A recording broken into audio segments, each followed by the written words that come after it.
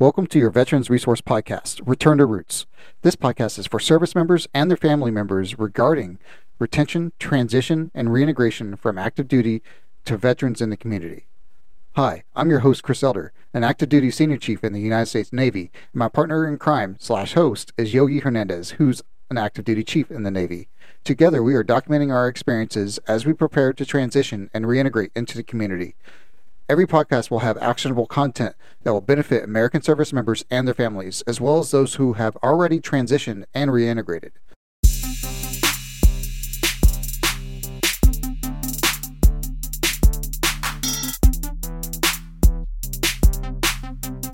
We got some exciting news. My Transition Timeline 365 is now on the Android and Apple App Store. Go on there, download it, track your transition timeline, find Return to Roots Mildevet inside of the app where you can find new updated episodes and get the most up-to-date information on your transition, because your transition and reintegration into the community is priority. Enjoy the app and enjoy this show. This material is intended for a mature audience. If you have little ears within earshot, please make sure that you listen to it before you allow them to listen. We encourage people to utilize Courage to Call 211 if you have any suicidal ideations, or if you just need somebody to talk to. 211 is a great resource. Today we have the privilege of talking with Fernando Arroyo, the Veterans Outreach Director at Step Forward Academy. He's a former paratrooper ranger and author of The Shadow of Death. Brothers and sisters, enjoy the show. What's your book all about, man? My book's titled The Shadow of Death: From My Battles in Fallujah to the Battle for My Soul. Really, what my book's about is my story from the time I joined after September 11. Joined the Army. I was a paratrooper, airborne infantry. Joining after September 11, like so many Americans did, feeling that, that I was called to do this. And then serving 3 combat deployments in Iraq and Afghanistan. And then coming back, and then the struggle of post-traumatic stress disorder. Dealing with PTSD, dealing with all the memories, the loss of my friends, everything that I crammed to the back of my mind. And then when I come back, like there's nowhere else to hide, there's nowhere else to go. And it all just creeped on me to the point where I almost took my own life. I finally surrendered and said, okay, I need help. I put my pride aside. And so many of my friends have killed themselves. So many of my friends committed suicide. Some of them were killed in action. They died honorably. It's just so sad that like the Taliban couldn't kill my buddies, Al Qaeda and ISIS couldn't kill them. They took their own lives. And some of them, they were married, they had children, and it's just the demons inside. It's the fight within, the battle that happens inside combat veterans when they get out, and then they need purpose, they need calling, they need another mission. And I didn't know what I was going to do. Finally, I got help. I admitted that I needed help. And then now I get to turn around and help veterans. And I want to help as many veterans as I can so that they don't have to suffer the way I did. It's very honorable. I think that, just like you said, man, the biggest issue that we have is once we start transitioning, and for us, it's sometimes more than a year or sometimes just very short, is that we don't know what we're doing. And it's not that we don't have options, because we have plenty of options, but we just don't have the love and the passion, as you put it, a mission, right? What is the mission that we're going to accomplish? And then, just like you said, people go down that spiral, and the anxiety, depression, and you no longer have the group and the camaraderie to be able to just kind of push it away and stuff like that. That is fascinating, man. Greatly appreciate your book, and it was very, very deep, to say the least. So, and thank you for having the courage to be able to share that story. Unfortunately, I think that it is we know it's very difficult, but to have the courage to share that with the world and be vulnerable because you want to help, it is fascinating, man. We really appreciate you. Yeah, a lot of my friends told me, the guys I serve with, and I don't know if you want me to get into the book. Like, if you want to, go ahead. Yeah. Go as deep as you want. It's the Fernando show. Okay. So before I get deep into it, I had friends when I announced that, and I'll tell you how it all happened, but I got a book deal and I put it out there on social media, and I said, hey, my book's coming out, and August 3rd, it's coming out. So it just came out 5-6 months ago. So many guys that I serve with were reaching out to me, and they were like, man, like, I can't believe you're doing that. And I didn't know what they meant. I was like, well, what do you mean? Like what? And they're like, I don't even talk to my wife about the stuff we did. My kids don't know about the stuff we did. My parents, they have no idea about the stuff we did because, it's not, it's hard to share about, oh yeah, I shot these people, or this is how my friends were killed, and to share the intimate stories of what you saw in war. It was just another world. And then you come back here and it's all like everybody's living their life and everything's great. And oh, hey, how was it over there? Yeah, I'm not. Yeah, you know what? I did my job, and it's I understand. I kept it very vague, but it wasn't until I finally decided to get help, and then that I started meeting veterans who needed help, that I said, okay, in order for me to reach veterans and to get them to admit they need help, they need to hear my story. Yes. So my story, where it begins, is I was like 5 or 6 years old, and Operation Desert Storm was going on. And I remember watching Operation Desert Storm on TV. And then I remember seeing all these cool videos on TV of like thermal images of missiles hitting targets, and cool airplanes and stealth bombers and Navy ships launching Tomahawk cruise missiles. And I was like, dude, wow, that's cool. But the thing that captured me was seeing the guys on the ground fighting. And I thought, oh, damn, like that's what I want to do. And that was 1991. Yeah. And then 10 years later, it's September 11, 2001. And I'm in school, I'm in high school. And I remember I get to school that day, and my buddy Max, he ended up joining the Navy. And my buddy Max, he said, hey, did you hear what happened in New York? And I was like, no, like what? He's like, dude, there was an explosion in New York in one of the buildings. I was like, okay. And I didn't think anything about it. And then I get to my second class, and I see like everyone in the previous class is still there. Some of them are crying. And I walk in, and I'm like, this is already weird. Like, why is the TV on? Teachers don't just turn their TV on. Why is everyone still sitting on their seats, and why are they crying? So I walk in and I look at the TV, and I see the Twin Towers on fire. And then I could see people jumping out of the buildings because they would rather commit suicide than burn alive. And then I heard that America was under attack. And I remember thinking, okay, this is it. I wanted to join since I was like 5 years old, and now I can, and I have to do it. This is for this country, this is for my country. So I go to the Army recruiter, and I'm like, hey, I want to be a paratrooper, and I want to go to Army Ranger School. And he just started laughing. And he's like, no, you don't. I was like, no, yeah, man. Like, I want to be a paratrooper. And he's like, dude, do you even know what that is? I'm like, yeah, you jump out of planes and you fight. And he's like, dude, it's not going to be nice. You're going to be in the rain. You're going to be in the mud. Like, it's terrible. And then he tried to offer me $20,000 enlistment bonus to be a cook in the Army. And I was like, nah, man, like, I can't do that. Like, I'm not going to be a cook in the Army. I want to be a paratrooper. I want to fight. So then he's like, dude, don't come to me and tell me that I didn't warn you. All right. And then he's like, have you ever been on an airplane? And I was like, nah, I grew up poor in a 1-bedroom house. Like, my parents came here from Mexico. I had never been on an airplane. And he was like, dude, so you're telling me you want to jump out of an airplane and you've never even been on an airplane? And I was like, yeah, that's what I want to do. And he's, again, don't come back and tell me that I lied. Oh, my recruiter lied to me and all this crap. And then I remember I signed the papers. I graduated high school, and I'm on an airplane from LAX to Fort Benning, Georgia. And then I'm scared on the airplane. And then I remember looking out the window of the airplane. Dude, I looked out the window of the airplane, and I was like, oh no, like I messed up. Dude, I messed up so bad. Oh man, for the first time in history, a recruiter wasn't lying. I was like, oh yeah, I don't want to do this.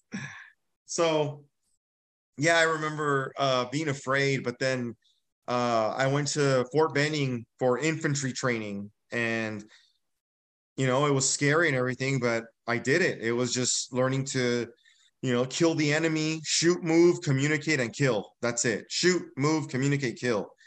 And, you know, learning infantry tactics, weapons, grenade launchers, rocket launchers, all kinds of weapons, all the cool gear, you know, the night vision, the infrared lasers, all that stuff. And then after infantry school, then I went to airborne school down the street. And I remember like my first time jumping out of an airplane. Airborne school is 3 weeks, and the third week is jump week. And I just remember thinking like, dude, am I going to be able to do this? Am I going to be able to actually just throw myself out of this plane? And I remember getting, you know, my parachute on, you know, everything. They inspect you again and again, make sure you're good. The back of the ramp of the C-130 aircraft opens and you load up. And I remember sitting down and then watching the ramp close. And I was like, oh, crap. When this airplane lands, I'm not going to be in it. I'm like, oh, damn. Like this, you know, I said a prayer, and then all the commands start, you know, they open the side doors, the wind's blowing, I hook up, and then it's like one after another, just like go, and you start jumping out, boom, boom, boom, boom. It's like in like 3 minutes, 60 people jump out. It's like less than 3 minutes. It's fast. So I remember jumping out, feeling the wind, my parachute open, and I was like, oh, thank God my parachute opened. And, and then I hit the ground, and I'm just like kissing the ground, like, oh man, I made it. And then I had to jump 5 times. And then after that, then I went to Fort Bragg, North Carolina, 82nd Airborne. And then when I got to the 82nd, that was all nighttime jumps, full combat gear, low to the ground. Like it was just intense. And yeah, I jumped so many times, like I don't know, like about 20 something, 30 times. About 2 months when I arrived to Fort Bragg, North Carolina, 82nd Airborne, then I volunteered for a recon platoon. So our job was to go behind enemy lines, to remain undetected, to gather intelligence about the enemy. And I remember after my training and making it through a selection and all this stuff, and then Iraq popped off. And then that's when I deployed in 2003. And then I was in Fallujah, Iraq. And then I remember in Fallujah, my first time in Fallujah, Iraq was a nighttime mission.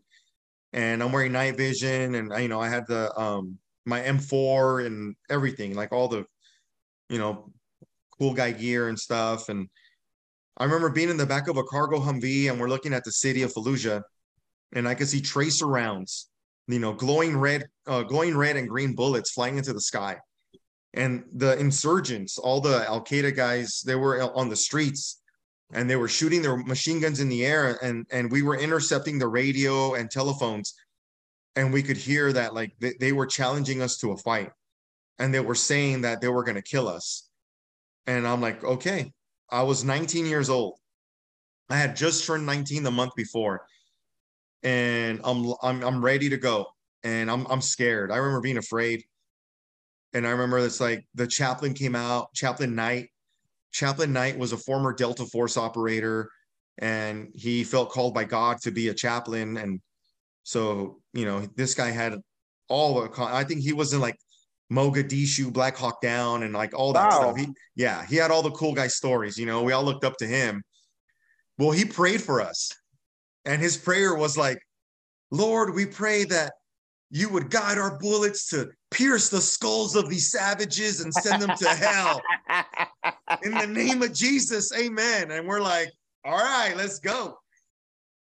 And I remember getting on the Humvee, we locked and loaded, night vision on. And as we get into the city, all the shooting stops. So we knew we were being watched. And then we're going up and down the streets of Fallujah just looking for a fight. It was called a movement to contact mission, which is a fancy word, movement to contact. It just means search, seek, and destroy. We're just going to go in the city, and we're going to like, hey, look, we're right here. Come on, like fight us. But we're going to kill them because, you know, right. we're America. Like we win, you know? So, dude, there was no one. There's no one. So we go to the outskirts of the city by the Euphrates, and we're driving like 5 miles an hour. Like, hey, there's tall grass on both sides, the Euphrates River. It's a swampy area. There's some houses. And then I hear 2 explosions. And there was 2 RPGs. And they flew like 5 feet over my head. And then I heard ambush. And then like bullets are flying towards me. And I could hear the sonic boom of the bullets going by me. Just pop, pop, pop, pop, pop, pop. And when my night vision on, I turn on my PAC-4 infrared laser, and it was just an out-of-body experience. I do what I was trained to do. I was on autopilot, and I start shooting back. I could see the muzzle flash, as guys are shooting at me, I see their muzzles flashing, and I'm just aiming for that and shooting these guys. And we start driving out of there to get out of the kill zone where the ambush is. And my team leader, McGuire, he's like reloading his grenade launcher, his 203 grenade launcher. And he's like, hey, there's a guy running. And I see this Iraqi with an AK running. It looked like he's trying to get a better position to shoot at us. So as we're driving up and he's running, I like follow him with my infrared laser, and I put like 5 bullets in him. And I remember he fell and he disappeared. And by then I fired my 30-round mag. I said, hey, changing mags. I put a fresh 30-round mag in, lock and load, I'm ready, and it's ceasefire, and it was over. It happened so fast. It was like an out-of-body experience. That was my first time that I killed a human being, and that was the first time that I saw combat. That was my 2nd week in Fallujah, and I was there for 7 months. So in 7 months, I saw death. I saw people slaughtered. There was this incident where an Iraqi police station was raided by, I don't know if you guys, there was a guy named Abu Musab al-Zarqawi. Zarqawi was the most wanted terrorist in the world, more than bin Laden. He was the guy in Iraq, in the early Iraq war. He was chopping people's heads off. Yeah, I remember him. So we were there, and he was leading his guys to try to kill us and destroy Fallujah, destroy the police and all of that. And there was this one firefight. I wasn't there for it. I wasn't there. My old platoon, I was in 1st Platoon BCO of the 1505 Parachute Infantry Regiment, 82nd Airborne. But my old platoon, they were in a gunfight for 3 days and 3 nights. Oh, and wow. Yeah, and Zarqawi was there, and he was like ordering his troops to it was like wave after wave for 3 days. They were trying to take over the mayor's office, and our guys were protecting it. And I heard different body counts, but it's estimated that in those 3 days, they killed over 200 dudes. Wow. And like, you don't hear about this stuff, you don't hear about this stuff, but those were the type of gun battles and things that were happening. But I remember coming back from war, turning my gear in, and then waking up to the sound of gunfire in the barracks and explosions, only to realize that it was all in my mind. I was just having a flashback. Like, I didn't even understand, 19 years old, been to war, can't even buy a beer, and I've been to war. Well, then I went to Afghanistan, and then I went to Beiji, Iraq. And I remember in Beiji, Iraq, the most intense, I lost several friends there. I wear these KIA bracelets. Mm-hmm. I don't know how many I have, but it's too many. And yeah, I remember that deployment in Beiji, Iraq. There was this car bomb incident. Car bombs were the thing. They're packing these trucks with 2,000 pounds of explosives. This car bomb, June 25th, 2007, Beiji, Iraq. A suicide bomber packs his truck with explosives, drives it into a joint security station, destroys an Iraqi police station. 19 Iraqi policemen were dead. My platoon got called to go and save them. And I remember my buddies from Charlie Company were there, and they're all messed up. They had concussions in their heads. Like, it was just where the Iraqi police station was. There was the concrete barriers behind the police station, and then there was a 2-story building where our guys were staying. And the Iraqi police station was destroyed, but the concrete barriers, they kind of took some of the blast. So all the guys in Charlie Company in that 2-story building, They were tossed around, in that building, slammed up against walls. They had concussions, but they survived. But then 20 insurgents came in. So it was a coordinated attack. A car bomb goes in, boom, explodes, destroys the Iraqi police station. And then 20 bad guys are armed and dangerous. They go in and they're going to wipe out all the Americans. That was how they initiated the raid. But it takes more than a car bomb to stop paratroopers. And I remember, we drove down the road. And I remember getting there and just seeing a crater on the ground. My Humvee, it's an up-armored Humvee, and I'm the squad leader. And I could hear bullets bouncing off the bulletproof, just bing, bing, bing, bing. They're trying to kill my gunner. So we parked the Humvee in front where the crater is, where the Iraqi police station used to be. And I get out and I get out and I go to the rubble where the Iraqi police station was, it was all rocks. But in the rubble, there's bodies, body parts. And then I hear steps, like someone's walking out from behind the barriers. And it was my buddy Sullivan. I had served with him in Iraq, in Fallujah, and in Afghanistan before. This was my third deployment. And I see Sullivan. He's got a bloody nose, full combat gear. And I was like, hey, Sully, are you okay? And, I went to Army Ranger School. So did Sullivan, right? We were both recon, paratroopers. And then, so I told Sully, I'm like, hey, Sully, are you okay? And then Sully says, I just killed 20 fucking insurgents and I'm going to go play with their bodies later. And I'm like, oh, he's good, So I'm like, hey, dude, like, what's going on? And he's like, look, we're taking fire from this 3-story building. We're taking fire from here. We have these cameras in the sky. The enemy's coming. We're surrounded.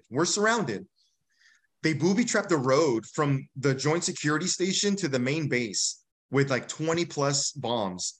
So reinforcements, they're not going to get to us for like an hour. And then air support, it's not like the movies. Like I remember watching We Were Soldiers. I don't know if you guys saw that movie. Yep. We Were Soldiers. And then they're like Broken Arrow and like everybody just shows up, Well, they booby-trapped the road, so we have no ground support. And then air support, well, air support is busy because there's other people. Wait, welcome to Iraq during the surge. There's other people fighting. First come, first serve. You're going to have to wait your turn. And that's going to be like 45 minutes to an hour. Yeah. So he's like, we're on our own for the next hour. Tell your guys to conserve ammo, take well-aimed shots. All right, this is it. And, being a paratrooper, it means you're surrounded. We're trained to parachute behind enemy lines, and you're surrounded. We jump into that, and we're supposed to win, Mm-hmm. I don't know. Like, that's what we do, right? So we were surrounded, and for 1 hour on our own, it was about maybe 40 of us in a city surrounded by, I don't know, hundreds. I don't know how many. And we fought wave after wave. And I remember finally close air support showed up, and like there were, helicopters were doing gun runs. Kiowa helicopters were doing gun runs, and they ran out of ammo. Well, on the Kiowa helicopters, they don't have doors. So what they started doing was like drive flybys, and they're flying, but the pilot and co-pilot, they had M4s. So they were just shooting out their door from their doors, from the sky. That's awesome. They're just like, the enemy's like, hey, we got guys over here. And they'll fly by, and you see the pilot like, reloading. And like, then, okay, the co-pilot, and then they were like, okay, hey, drop hand grenades. They were dropping hand grenades from the helicopters. And they ran out of everything. So then they had smoke grenades. So then they started throwing smoke grenades where the enemy was, so that we could call in for artillery and mortars to bomb where the smoke was. So they're like, hey, look, we're going to mark targets, and then we got to go. we're out of ammo. And after 1 hour, we killed about 200 people. So that was just like, that was the most intense gunfight I've been in. And so I joined after September 11. I serve, I do 3 deployments. I experience these gun battles. I see death, destruction. I lose friends. I get back. My last deployment in Beijing after that gun battle and all that, that was 15 months in Iraq. 15. I get back to Fort Bragg, North Carolina. And then like 2 weeks later, I get a letter and it's orders, right? You guys know about orders. Oh, yeah. Love those. So I got this letter and it's like, attention to orders, Sergeant Arroyo Fernando. You have 10 days to get out of the Army. You have 10 days to turn in your gear at CIF, 10 days to do your medical, last physical exam, to go to whatever appointment, like all kinds of crap. And that's all I was doing. Just 10 days, like, oh crap. Boom, boom, boom, knock it all out. I enrolled in community college. I get out. And next thing I know, I'm a college student. And I wasn't right. Mm-hmm. I wasn't right. And like so many veterans at the time, you go to war, you get out, you know, I'm going to school, but it was like this record on replay. And all I heard was like gunshots. All I heard was explosions. I could hear the radio. You know, my 2 call signs, my first deployments, my call sign was Hawk 3 Romeo. My last deployment, it was Bravo 1-1. And I could hear people calling me on the radio. I didn't have anything, right? I'm just walking to class and I'm hearing machine guns like I'm in combat, like la, la, la, la, la. And I could hear Bravo 1-1, Bravo 1-1. This is 1 Panther 7-1 over. I'm like, what? Like, it was just in here. And I would say after about a year, I started noticing like I'm falling apart. Before I could go to sleep, well, first of all, whenever I got home, I had to clear my house. I had to grab my pistol and I had to go room to room, close quarter combat. I'm looking under my bed, looking in my closet. Like I want to make sure there's no one there because I don't feel safe. Then it got to the point where I couldn't sleep unless I looked under my bed. And then the nightmares kept going, the lack of sleep, the depression. I thought I wanted to be a cop, and then that fell apart. And then I reached a point where I just felt like a failure.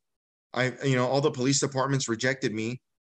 And I thought, okay, I think it's time for me. Like so many veterans, the statistic right now is 22 veterans commit suicide every day. Correct. 22 veterans a day. And I thought, yeah, I did what I could. I served my country. It's time for me to take my own life. And I grew up a Christian. I grew up a believer.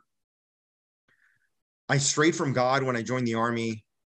But I remember one night it was nighttime. I turned off the lights, closed the blinds, and I was just drinking and drinking. And then I passed out. I had a nightmare. And then I remember I just thought like, okay, I'm going to kill myself. And I sat, with a gun in one hand and a beer in the other. And then I got my pistol and I put it in my mouth. And then I said, with the pistol in my mouth, I said a prayer in my mind. And I remember I said, God, if you're there, save me. And I was going to church at the time, but I did not tell anybody about what I was going through. I just didn't trust anyone. They're not veterans. They don't know, like, no, I'm not going to, I don't want to do that. So with a pistol in my mouth, and I said, God, if you're there, save me. And it was quiet. And I'm like, yeah, God doesn't even care.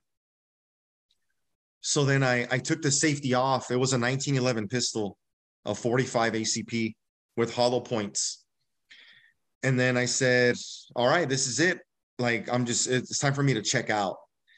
And I put my thumb on the trigger and I closed my eyes and I was crying and I had tears going down. And then I said, all right, this is it. I'm just going to push down on the trigger with my thumb and then it's over.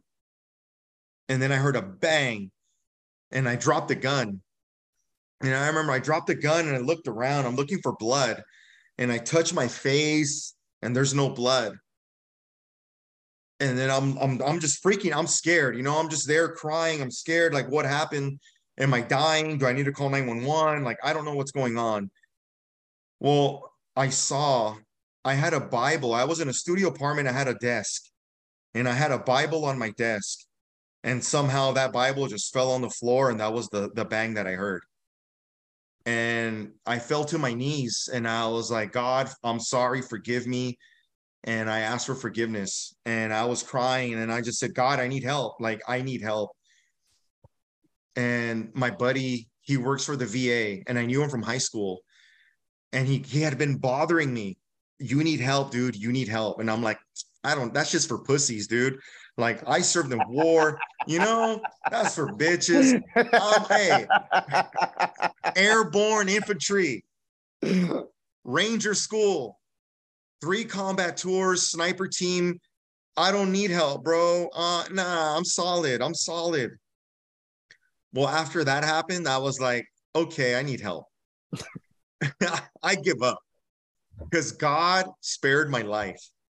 And it was only God, he saved me. And the next day I told God, okay, fine. I give up. I need help. The next day he calls me and he's like, hey, man. I'm like, nah, I'm good. I said, nah, I'm good.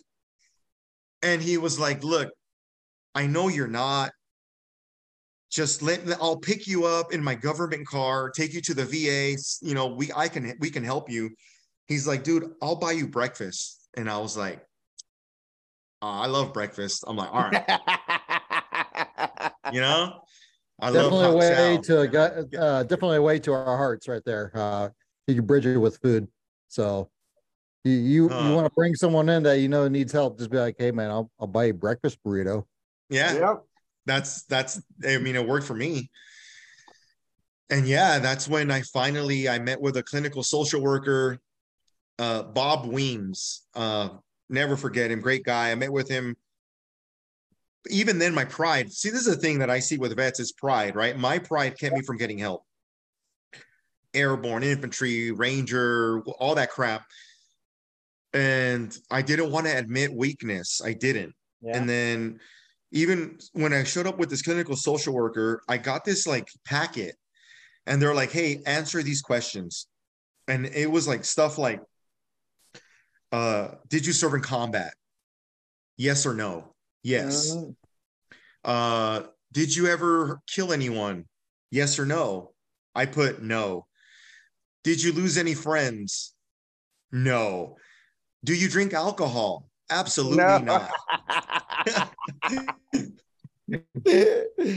Have you had nightmares? No. Nope. Have you thought about suicide? Never. I lied. I still lied, bro. And so I get called into his office and it's just me and him. It's a small office too. Like, it's kind of like, it's intense, bro. He's like an arm length away from me. Closes the door and he's like, hey, look, according to your answers, you don't need our help. Yeah. You're good. You don't need our help. And I'm like, cool. Can I leave? And he's all like, no. He's like, let me tell you the problem that I have with your answers. I'm like, what? And he pulls out my DD-214. And he's like, well, I was looking at your DD-214, right? Which for people who are listening who don't know about the military, that's your record of everything you've done in the military. When you get out, this piece of paper, they tell you, make 1,000 copies because that's the only evidence that you serve. And it has all your medals, your deployments, awards, all that stuff, And he had it. And he's like, this is the problem I have. Your answers don't match your DD-214. Because I see here Iraq, Afghanistan, Iraq. I see you've been a war for over 2.5 years. I see that you were infantry.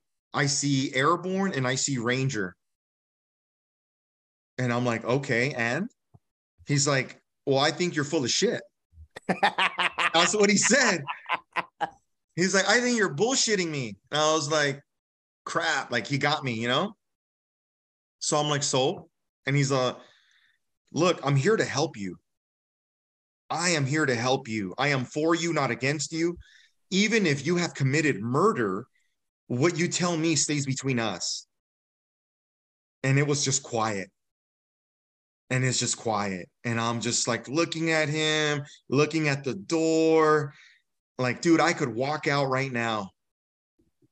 But then I knew that I had a gun in my mouth and God saved me and that he let me live. And this was the opportunity when I said, God, I need help. He got me. He's like, here's all the help you need. And I'm still resisting it.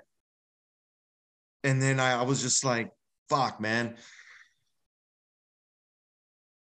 What do you want to know? And he got my packet. Have you been to Iraq?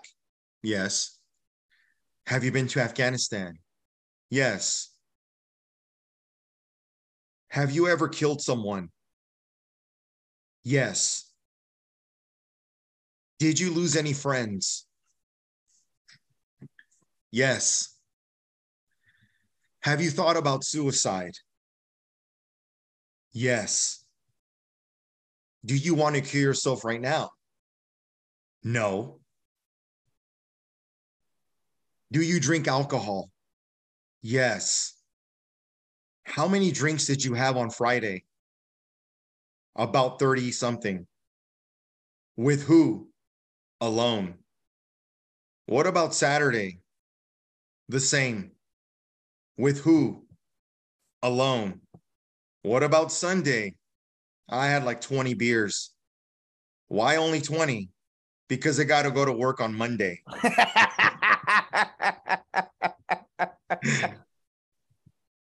And he's like, you need help. And I just started crying. And I'm like, damn, I didn't know what to, I just started crying. He peeled a layer off. He told me straight up to my face, I needed help. And it was all my pride and everything. Like, fuck it. I give up. Like, it's over. I need help. It's the truth. And for the next year, I met with him 2 times a week. And I knew he thought I was really messed up because the VA only works from Monday through Friday. And it was Saturday on his day off. And he called me. It was Saturday. My phone's ringing. I see like, what the hell? I answer. I'm like, hello. He's like, hey, Fernando, this is Bob. I'm like, are you working? No, we're closed today. I'm like, oh, all right. I just want to check in on you. And I'm like, okay. He's like, do you want to kill yourself? And I said, not today. Sorry. Oh, man. And then he's like, good. He's like, are you drinking? And I'm like, no, I'm not drinking. You said I have a problem. He's like, oh, that's good. He's like, are you going to be okay until Monday for our appointment? And I said, yeah. All right. Well, hey, I'm here for you. All right. And I'm like, aren't you off? And he's like, yeah. I'm like, so I'm pretty fucked up, huh? Bro, you had that guy so worried he did a special phone call on you. Yeah, on his day off, he's calling me. And then he's like, well, kind of fucked up, but aren't we all? I'm like, yeah, I guess. He's like, all right, I'll see you Monday. But I got help, and there was so many tears shed and so many memories that were brought up and so many, it takes work, recovery takes work, and processing the wound, the invisible wounds of war takes work. Mm-hmm. And it's sad and it's hard and reliving these events and the nightmares I had, and like all these things. But it gets better, to every veteran who's going to hear this. It's hard at first. It is, but it gets better and better and better. It's like you're vomiting all the trauma, all the anger, all the loss, all the pain. And even if you're not a combat veteran, the anger of like the built up anger. I met so many guys that never went to war, but they got treated so shitty in the military that they have so much anger and so much, just they've been holding on to so much for so long. You need to let that out, because if you don't, you're going to let it out on your wife, on your kids, on your loved ones, and it's not healthy.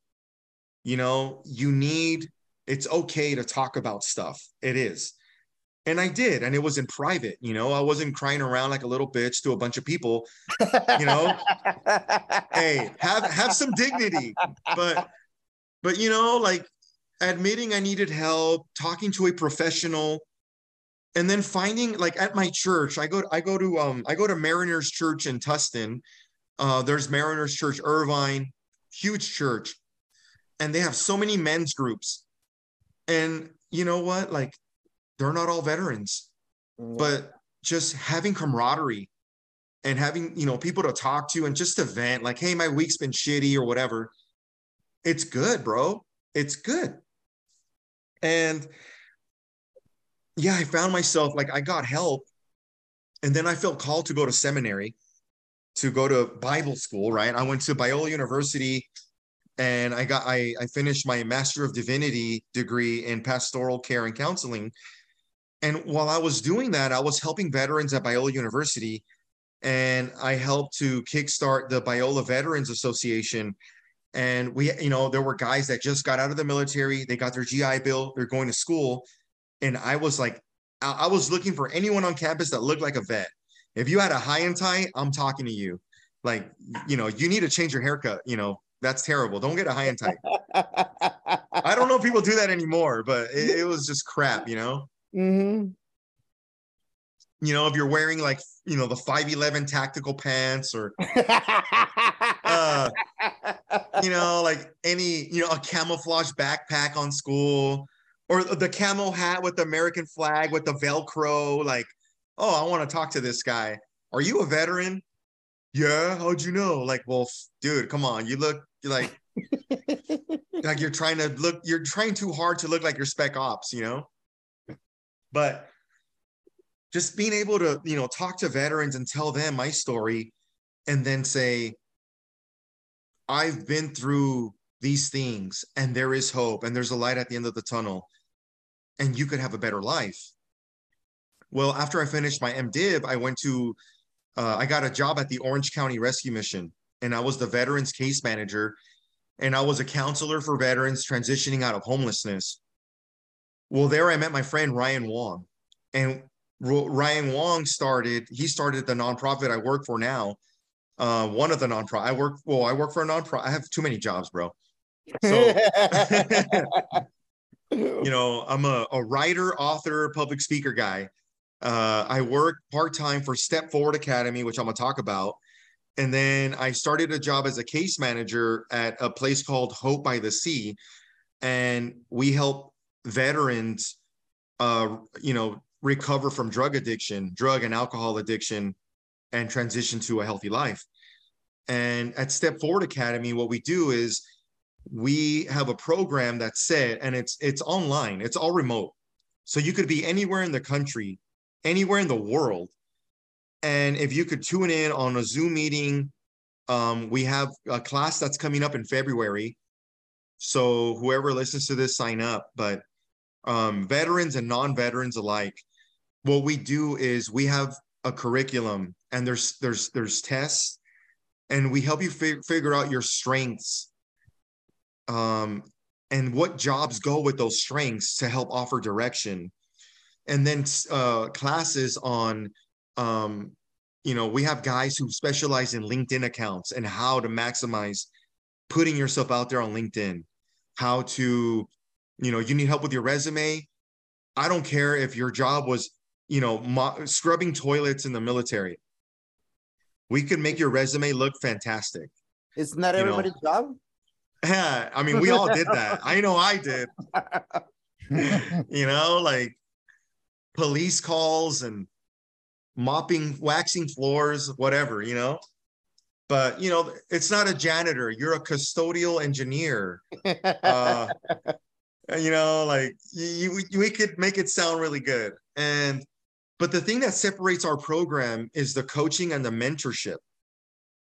So at Step Forward Academy, we have volunteers, and they're very successful people, most of them from Orange County, very successful.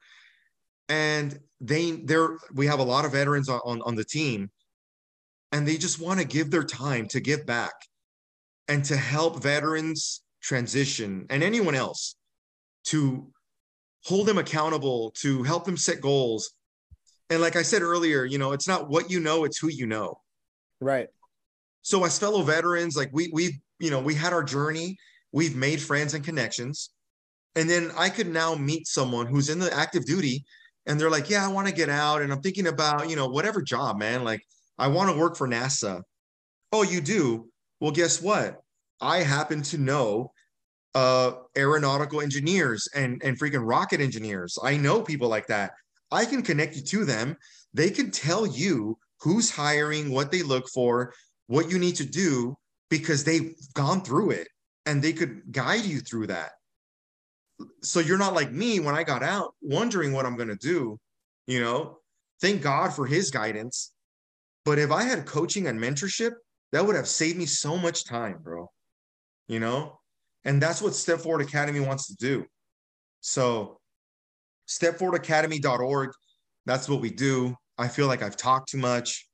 No, man, you're What's good. up? Like I said, this is the Fernando show earlier, man. And bro, I kind of here, I'll give you a little break, man, and kind of throw some 2 cents at going the Step Forward Academy, having those kind of resources that you're talking about, where you have like actual mentor leaders and within their communities that are out there saying, hey, I want to take on some hard charger vets that come in from transitioning, and I want to help them, guide them into my own community. That's a pretty big opportunity for those who are transitioning and need some help reintegrating into the communities out there that they want to be a part of. So that sounds pretty awesome, man. Like, so you're talking like if somebody wants to become an engineer, or they're just like, hey, I want to be a filmmaker. Yeah. You guys would help guide them into that direction. We got people. I'll tell you this. Look, check this out. So, when I got hired on for Step Forward Academy, my buddy Ryan, right? He's the president and co-founder of Step Forward Academy. He said, hey, look, I want you to go through the program, and then I want you to tell me if this is even going to help vets. And I'm like, okay. So for a few weeks, every Wednesday night at I think it's 7 p.m., because we want to cater to people who are working. We want to cater, you have a life, you have a job, but if you can just give us an hour of your time, one hour a week for, a few weeks, we can help you with everything. And so I went through it myself. Earlier, we were talking about, we'd like for you to introduce us to someone who's gone through the program and benefited from it. Well, I'm right here. Like, when my book came out, through the coaching and mentorship, my buddy Ryan, like all these people, they came around me and they're like, hey, public speaking is where you're going to spread the word. And I had so many public speaking events, and I have more lined up. And it's because of the mentors around me. I know a guy, he's in charge, he's the pastor at this church. Oh, I know the guy who's in charge of this organization. They're looking for a motivational speaker. So I'm getting speaking engagements, book signings, and all that. Like, dude, I mean, it's helping me because I wrote the book, but the whole goal is to help veterans and their families. And that's taking place because of the coaches and mentors who believe in what I'm doing, and because of Step Forward Academy. So I am a living testament to what Step Forward can do. And it's so cool, and coaching and mentorship is the game changer. And I hope, I don't know, let's see whoever comes our way, we're willing to help. So question for you, right? What are the prerequisites? What today I want to go next Wednesday. Is that something I can just do? Just jump in, go on virtual, or is that something that I have to set up in advance, set up some paperwork? How does that work? Tell me about the All process. right. So, step by step, like the first thing you do, you go to stepforwardacademy.org and it says sign up to be a mentee, right? Because you're going to get a mentor. So you're going to be a mentee. Well, you sign up, you fill out the information. We want to know like who you are, what your goals are, just information about you. Are you a veteran? Yes or no? What branch? How many years? What'd you do in the military? So we kind of have an idea of who you are. Then we'll connect you to, her name is Shannon.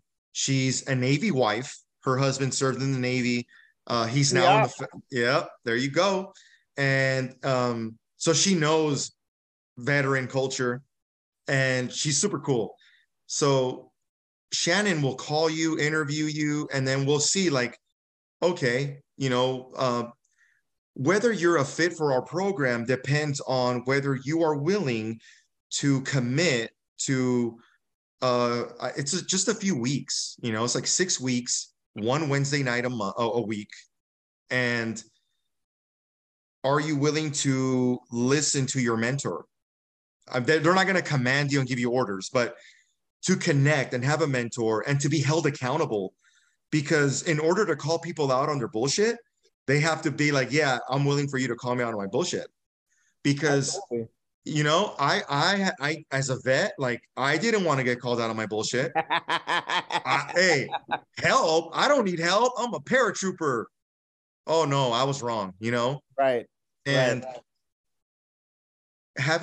are you willing to have someone guide you with your best interest in mind, by the way, And if you're willing to do that, then you're good. And then you'll get the link to the Zoom meeting, you'll get the resources. And if you're looking for a certain job, you're going to get links to like, hey, they're hiring. We'll help you apply, help you with your resume for each position so you look the very best. We can connect you with other nonprofits. We can help you get a suit and tie. We can help you get business clothes. Everything you need to succeed. We will help you with it every way we can, with every resource that we can, because we work also with other nonprofits. So really, it's like, take the time to go online, sign up. Do you agree to these things? And then we'll go from there. That's awesome, man. That is absolutely amazing. We cannot thank you and your team enough for everything you guys are doing. And thank you for sharing your story. It's one thing to read about it. It's another thing to hear from it live. You know what I mean? It's completely different. Yeah. So we truly appreciate you, man. Chris, you got it? What other questions you got? Because I'm wow. I'm shocked. Fernando, I'm really glad that you came on here, and I'm really glad that we started off with your book. All right, and here's the reason why. Your story, books, right? And that's why we also asked towards the end of the podcast, books and other material, because books unlock and unleash some memories. Yeah. And also help equip and help knowledge, help people gain the wealth of knowledge that's out there for free, right? Well, you may have to pay for it for a book or whatnot, but what I'm saying is it's going to unlock some memories, right? I know when, for example, I was reading the new David Goggins book that came out, right? Oh, he was talking about his relationship with his father, and it released a memory that I had from my childhood when I was a kid. And it made me realize that, hey, I've always been a fighter. Like, that is my natural ability is I will fight.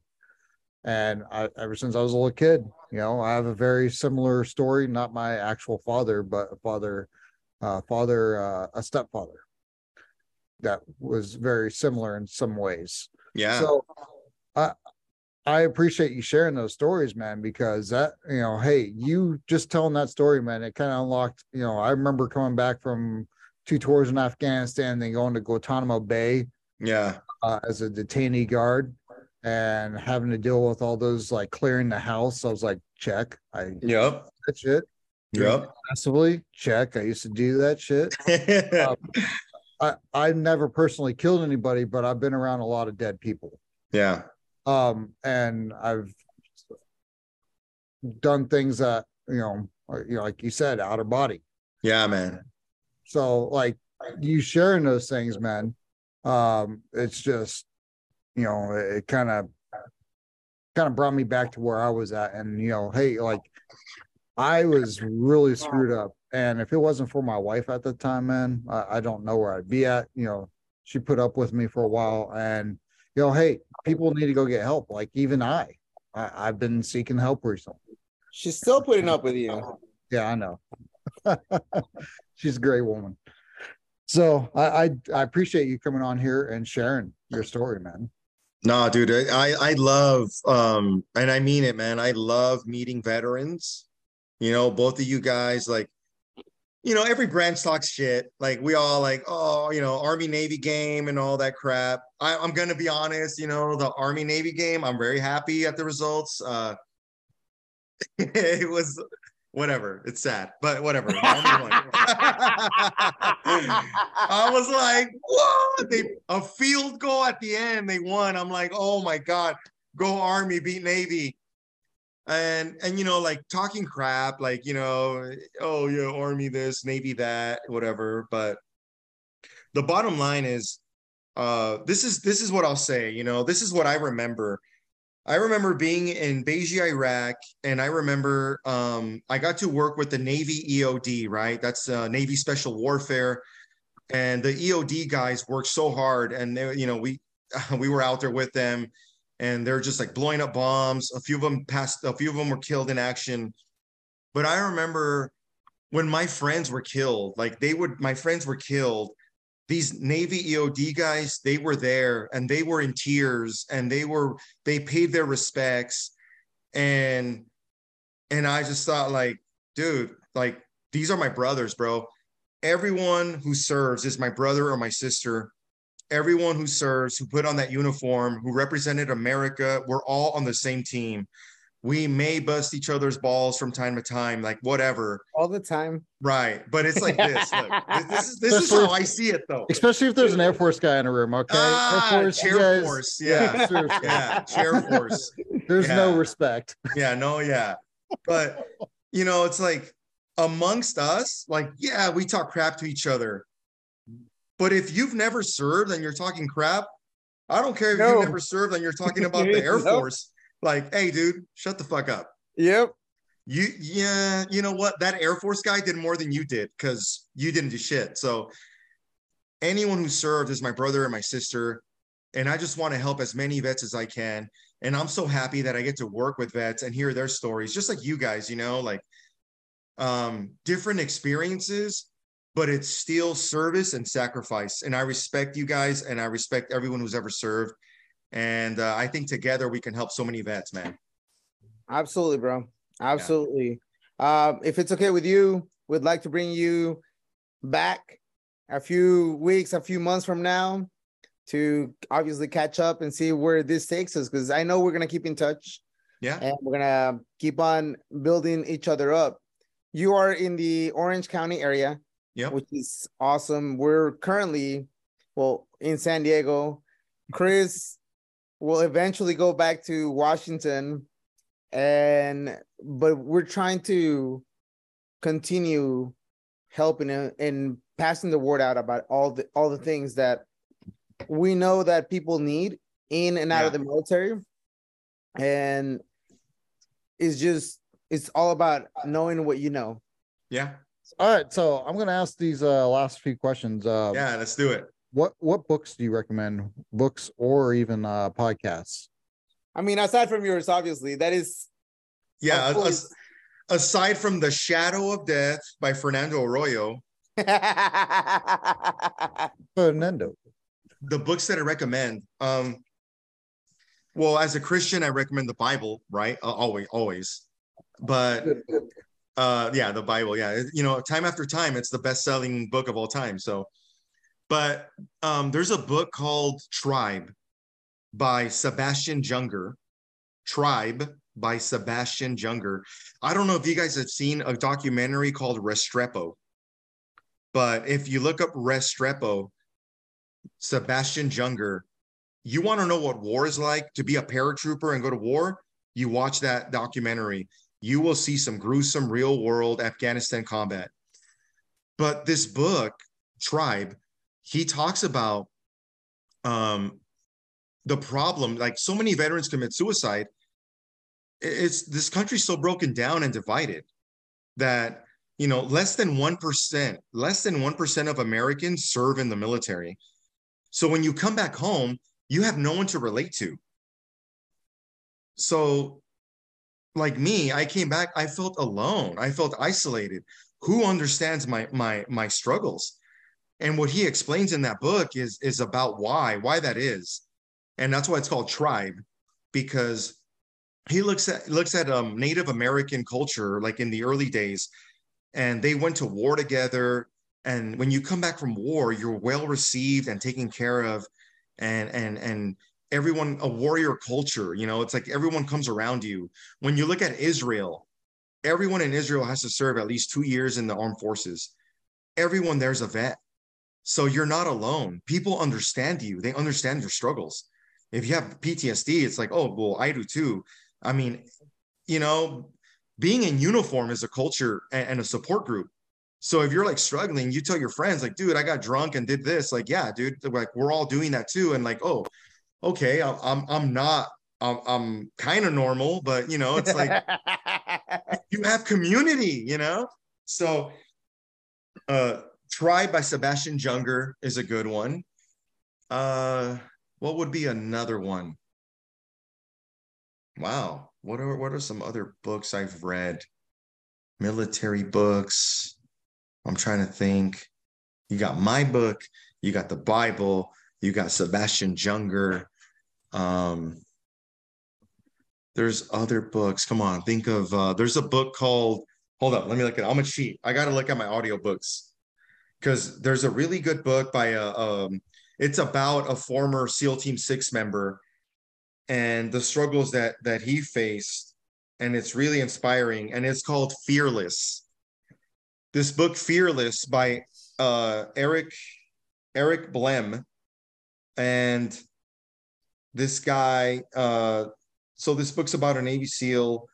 He was in SEAL Team 6, and his struggles, he struggled with drugs and addiction, but he was a SEAL Team 6 member, and he found healing and hope through Jesus Christ.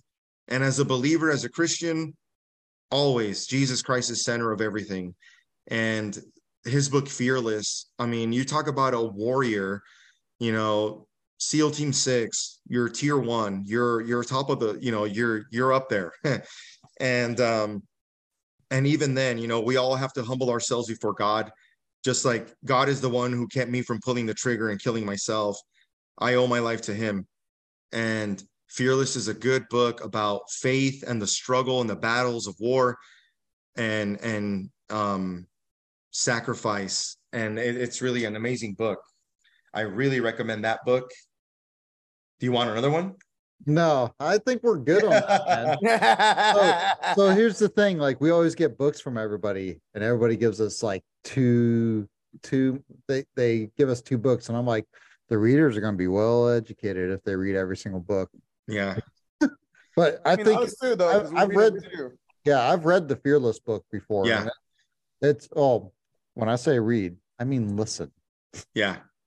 No, it's really good. It's really good. But there's one more I want to recommend. Okay, do it. One more. It's called All Secure.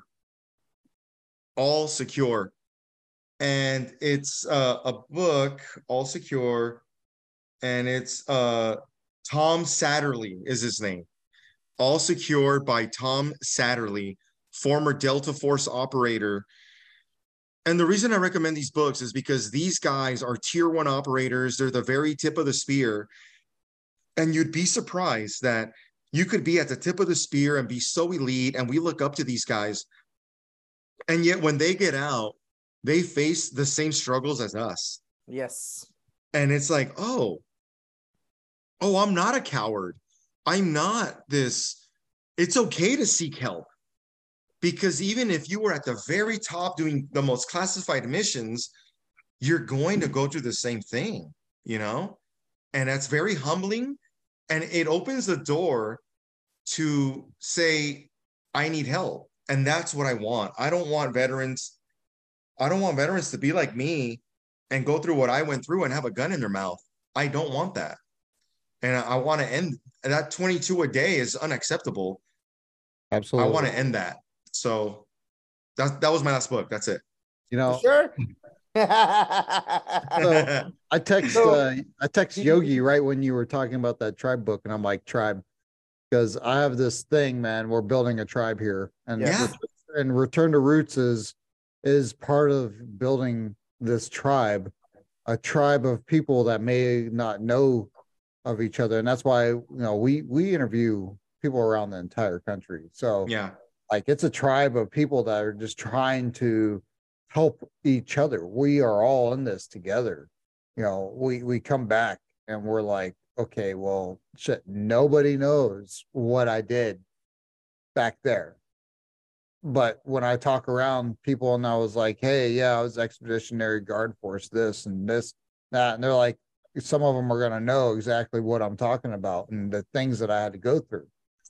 Like you say expeditionary to anybody and they're like, yep, this guy was up forward somewhere doing something. yeah. So and it's just like just that tribe that we miss out on. And that's kind of one of the biggest things that I'm worried about when I go back is people don't fully understand me.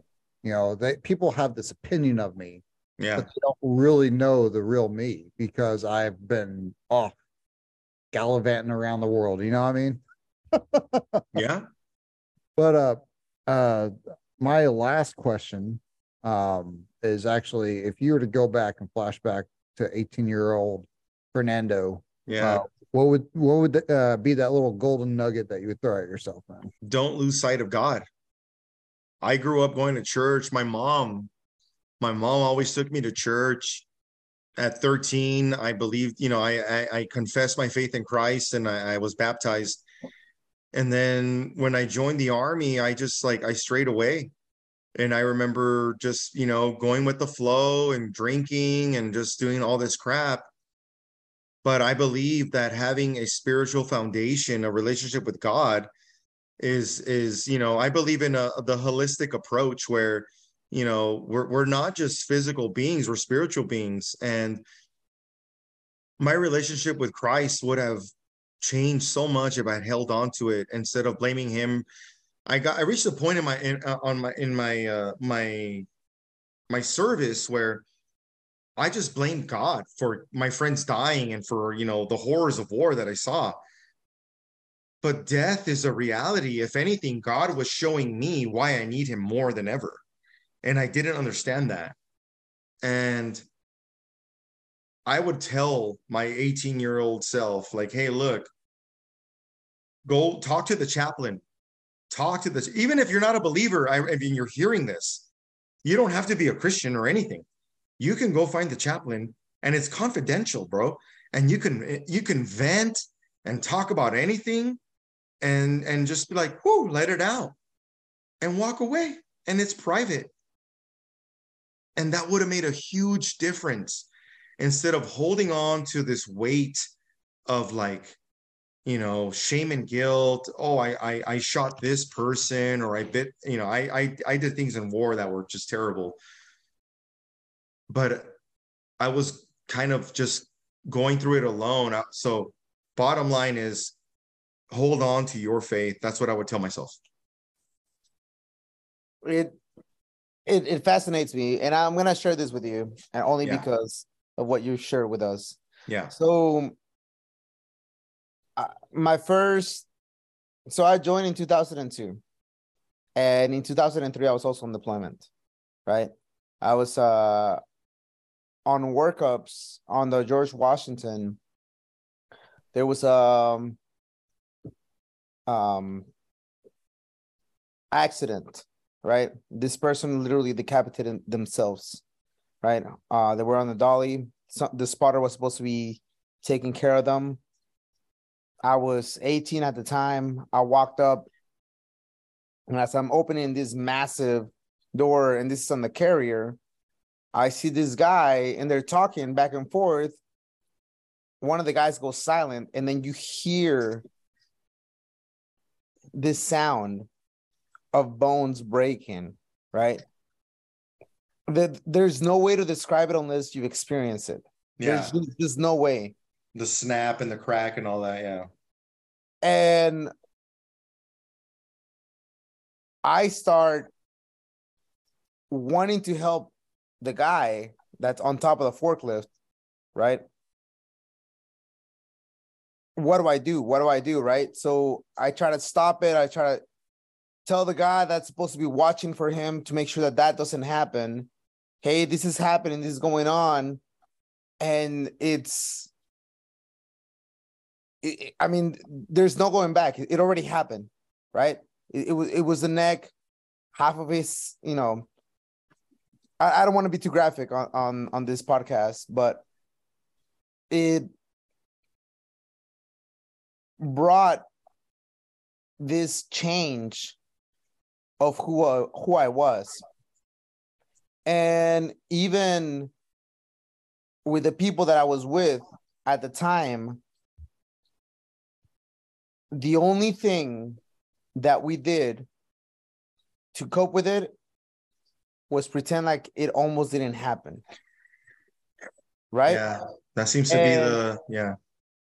And with that, right? So this is my first time dealing with something like this, and I'm looking up for guidance and mentorship of how am I supposed to deal with this, right? And everybody was just like, just move on. Just move on. Don't, you know, just keep on going. Needless to say, that's not the right way to deal with it by any means, and you're not supposed to. Even like on paper and everything, there's specific instructions on how you're supposed to deal with it. Needless to say, that didn't happen at all.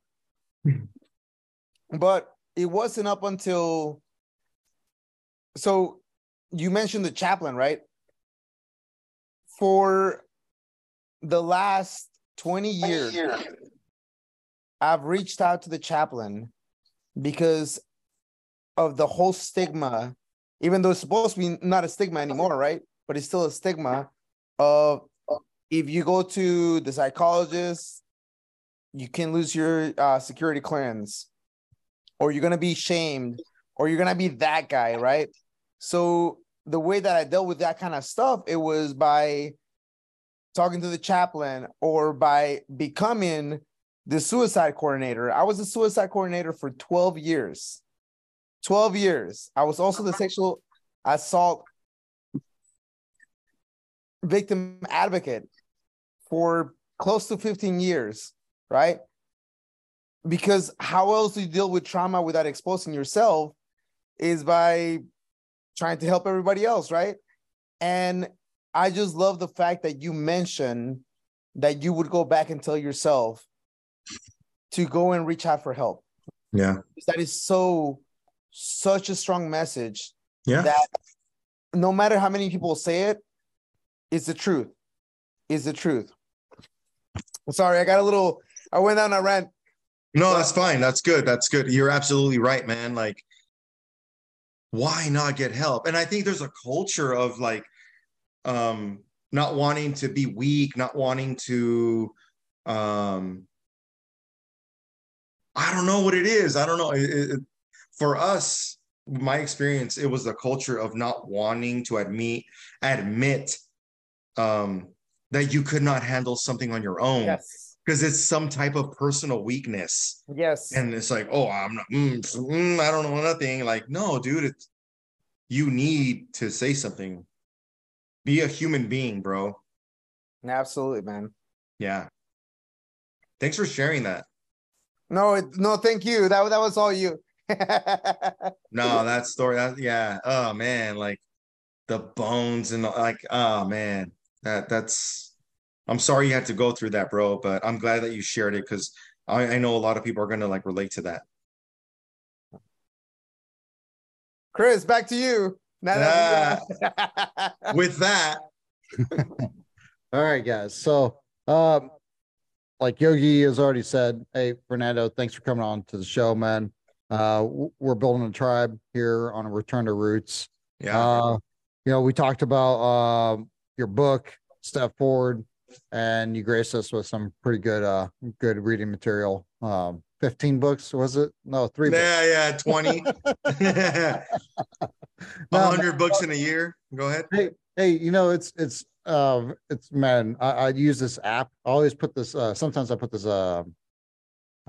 selfless little plug in there, and I talk, it's not mine, I wish it was mine, but there's an app called Libby, and you can go to your local library and download Libby, and then with your library card you can get free books. So I can tell you right now, Fearless is on there, and Tribe is on that app as well. It's free. Just go to your local library, get your little library card, and download the Libby app and get 2 of those 3 books for free.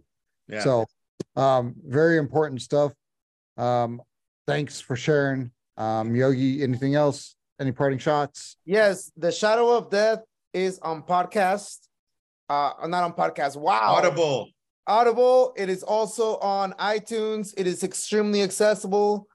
Please listen to that. If anybody wants to connect with you, how can they do that, bud? Paratrooperarroyo.com. Awesome. And you're going to see Paratrooperarroyo.com. Go ahead.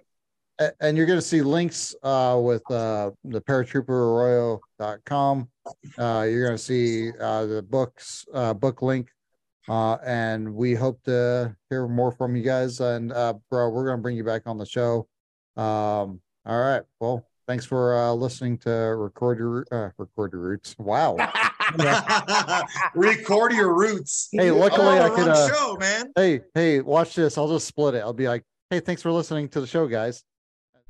Thank you for listening to Return Your Roots. I thought that was a little funny, so I left that in there so you could hear some true, authentic messing up of things. But we touched on some topics today that I feel that we need to just address. There's courage to call, and if any reason while you're listening to the show, you feel like you're experiencing some past experiences, courage to call 211. They can help you out and process that stuff. They have veterans services available for people that may need to talk to somebody, especially unlocking some of this stuff. It can bring stuff up, so I understand. So courage to call 211. I hope you guys enjoy the show, and it's been a privilege to be able to be here in front of you guys. Thank you.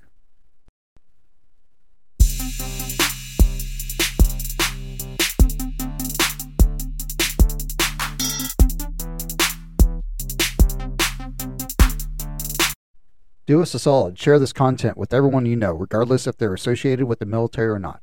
This content will help someone you know, and hopefully will lessen the deadly gap after service. Our goal is to do whatever we can to reduce the number of suicides from 22 to 0 within the community. Give us a 5-star review, follow, like, and subscribe. We're on Spotify, Apple Podcasts, YouTube, TikTok, and you can follow us on LinkedIn and Instagram for more content from our guests. These are our personal experiences, and we do not represent the views of the United States Navy and/or the Department of Defense. Your transition is ultimately up to you. Please do your research and ask questions. Use Master Chief Google or ask a friend and network within the community that you belong to. Return to Roots out.